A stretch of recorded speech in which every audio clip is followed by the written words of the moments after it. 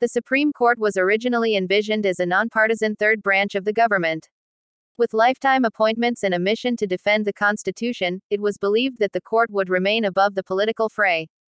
But about 50 years ago, the court decided that with penumbras and emanations, it could discover things in the Constitution that are not actually written there. Justices were no longer merely interpreting the Constitution, they were rewriting it, under the guise of interpretation, to suit the political leadership that had appointed them. With this foray into politics, the Supreme Court inevitably became part of the swamp. The justices are no longer scholars who understand the Constitution and its supporting documents, now they're political players. That's why Supreme Court appointments have become so contentious. As political players, the justices have used their newfound power to discover a whole host of rights that are not actually written in the Constitution.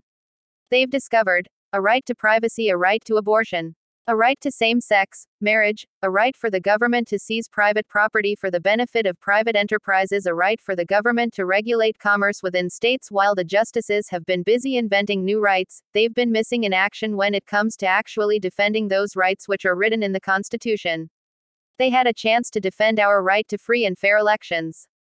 Yet with evidence of massive fraud in the 2020 election, they chose not to get involved. The right to bear arms is a key element of the Bill of Rights. Yet 230 years after this right was codified in the Constitution, it's still a controversial issue.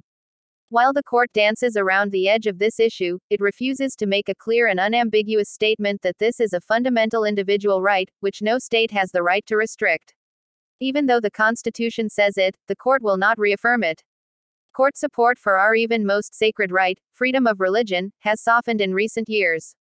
In South Bay Pentecostal Church v. Newsom, the Supreme Court held that California could not continue to order the closure of churches during the pandemic. However, a reading of the ruling reveals that only 3 justices, Alito, Thomas, and Gorsuch, held that freedom of religion trumps a state's emergency orders.